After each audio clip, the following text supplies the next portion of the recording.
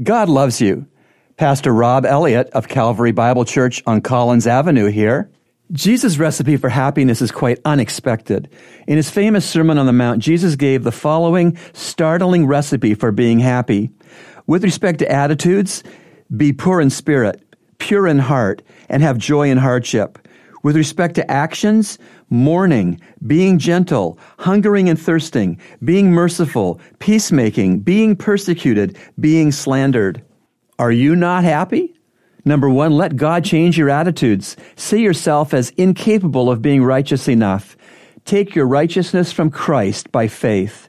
See the need for your heart to be clean at all times. See how Jesus can bring joy even in hardships. Secondly, let God steer you to correct actions.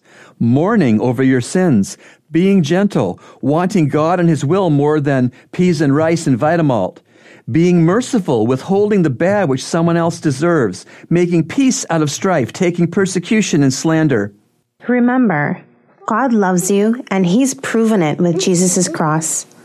Today's 2 Minutes of Hope from Heaven has been brought to you by Calvary Bible Church's Christian Counseling Center, located at 58 on Collins Avenue. To reach the center, call us at 323-7000.